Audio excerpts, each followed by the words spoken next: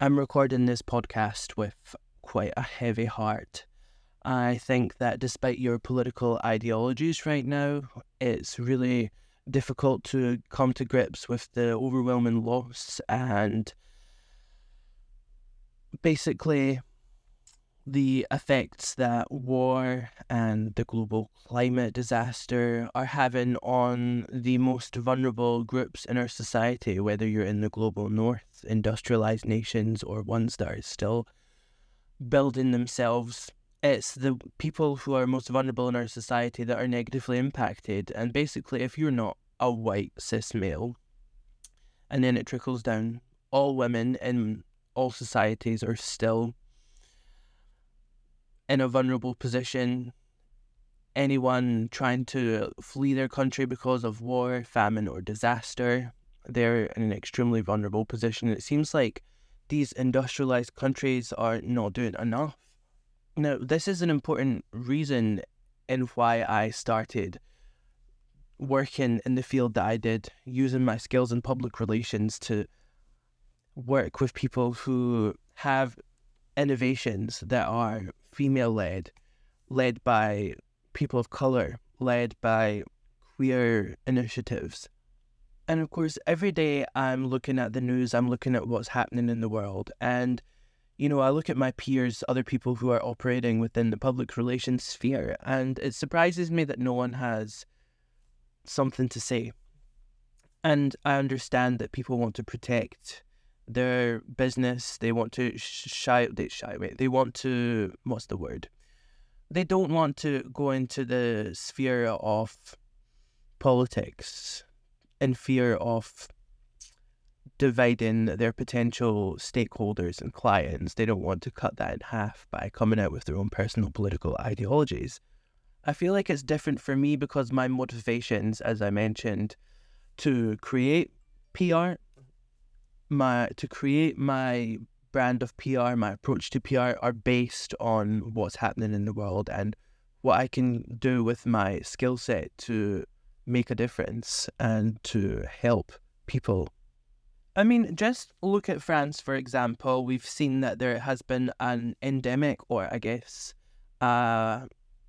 infestation of bed bugs across the entire country. And what I was really curious about was not how to protect yourself, of course that's important, but why did it come in the first place? Bed bugs have always been around. Why is it now that there's an infestation? What else is going on in the world that coincides with this that could potentially exacerbate the problem? Is it the environment, having a particularly warm or hot summer, increasingly warm summers in Europe? Has that had something to do with it? Really old buildings with old furniture?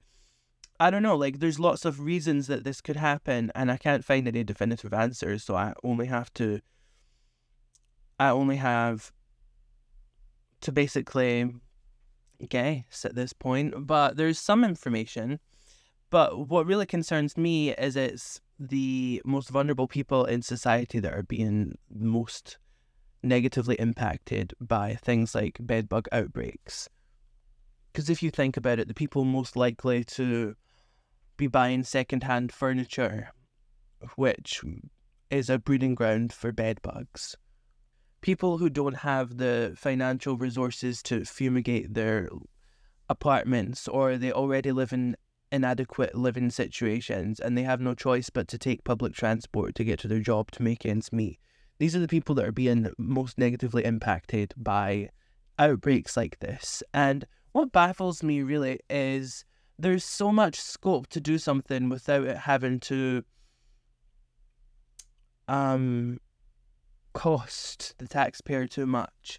Public information campaigns on how to prevent the spread of bed bugs, on how to handle the spread of bed bugs, that's something that is relatively straightforward to do and has a high impact, especially on people with limited resources. So I'm not really sure why government bodies or some sort of public health organisation isn't doing that on a wide scale. It took me scrolling through several articles, TikTok videos, what have it, to find out the information that I did just on why this is occurring, and to find the information that I have come across now. So there really should be more solidarity in that. So as a public relations specialist, I guess I would urge these bodies, health bodies or governments, to create public awareness campaigns to prevent the spread of things like this, because if it is the environment that's exacerbating problems like this, the cost of living crisis, which isn't helping due to other factors such as war, for example, then the problems are only going to get worse. And the time to take action, as you'll hear from anyone who wants to try and take a proactive approach, is now. The time is now. And as usual, I try and make these podcasts with the aim of educating you from a public relations point of view, not just a public relations point of view, but an ethical public relations point of view. Social responsibility is probably one of the defining or the key words or the key, I'm not sure, terms that I would govern my approaches by. And I think that's important as well, because not every business has to just be governed by profit, because look where that's gotten us after hundreds of years of industrialization, and the world that's facing us in the future isn't going to get any better unless people start taking social responsibility and incorporating that into the approach to their own businesses. And if that is adopted collectively, it can make an impact in your communities, and as the communities work together, it will work on a larger scale as well. So I guess the message I'm trying to convey is that with the increasing threat of the climate disaster, we're going to see more and more issues, whether the bed bugs are related to that, for example. Who knows? But the point is, you have the power as a business, as a brand, to use your platform and to communicate to your public free information, free resources to help them. And I'm not saying that as clout or as virtue signaling, but you have a platform. And yes, it can be beneficial to operate as a business who governs from a place of social responsibility, and I don't see why that's something that you should shy away from. I mean, what's the alternative? Doing nothing? And generally, the standard of living for the majority of this world is lowering. It's becoming, that's not the right grammar, is it? The standard of living is becoming harder and harder for people who at one point had a better standard of living in this world. And you as a business or a brand or an initiative or a person who has a platform, thanks to social media or however you've built your platform, you can use that to make people's lives a little bit easier. And as I mentioned at the beginning, I touched upon conflicts that are happening right now, and of course I'm still trying to understand it myself. I don't condone the actions that are negatively affecting people who really didn't have anything to do with it. That's women, children, people of colour, people that are already at a disadvantage in the societies that they live in.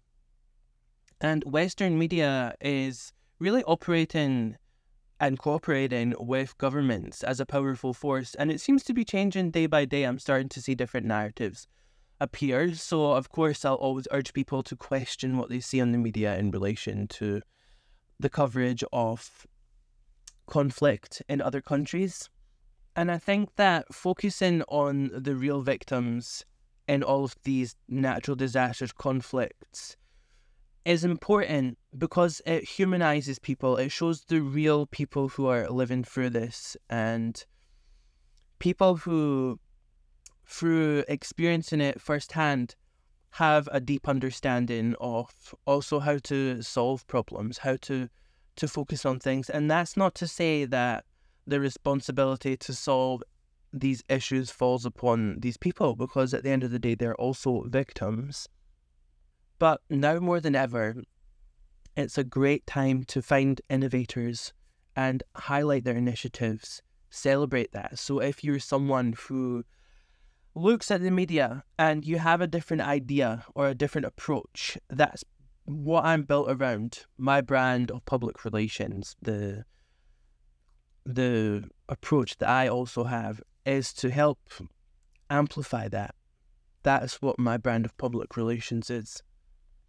And I've seen it in the process of building my own brand as well. There are a lot of people that build initiatives, build businesses and brands with a really great intention, but with the resources available and the current approaches to business, sometimes their true intentions get lost, and it's really sad.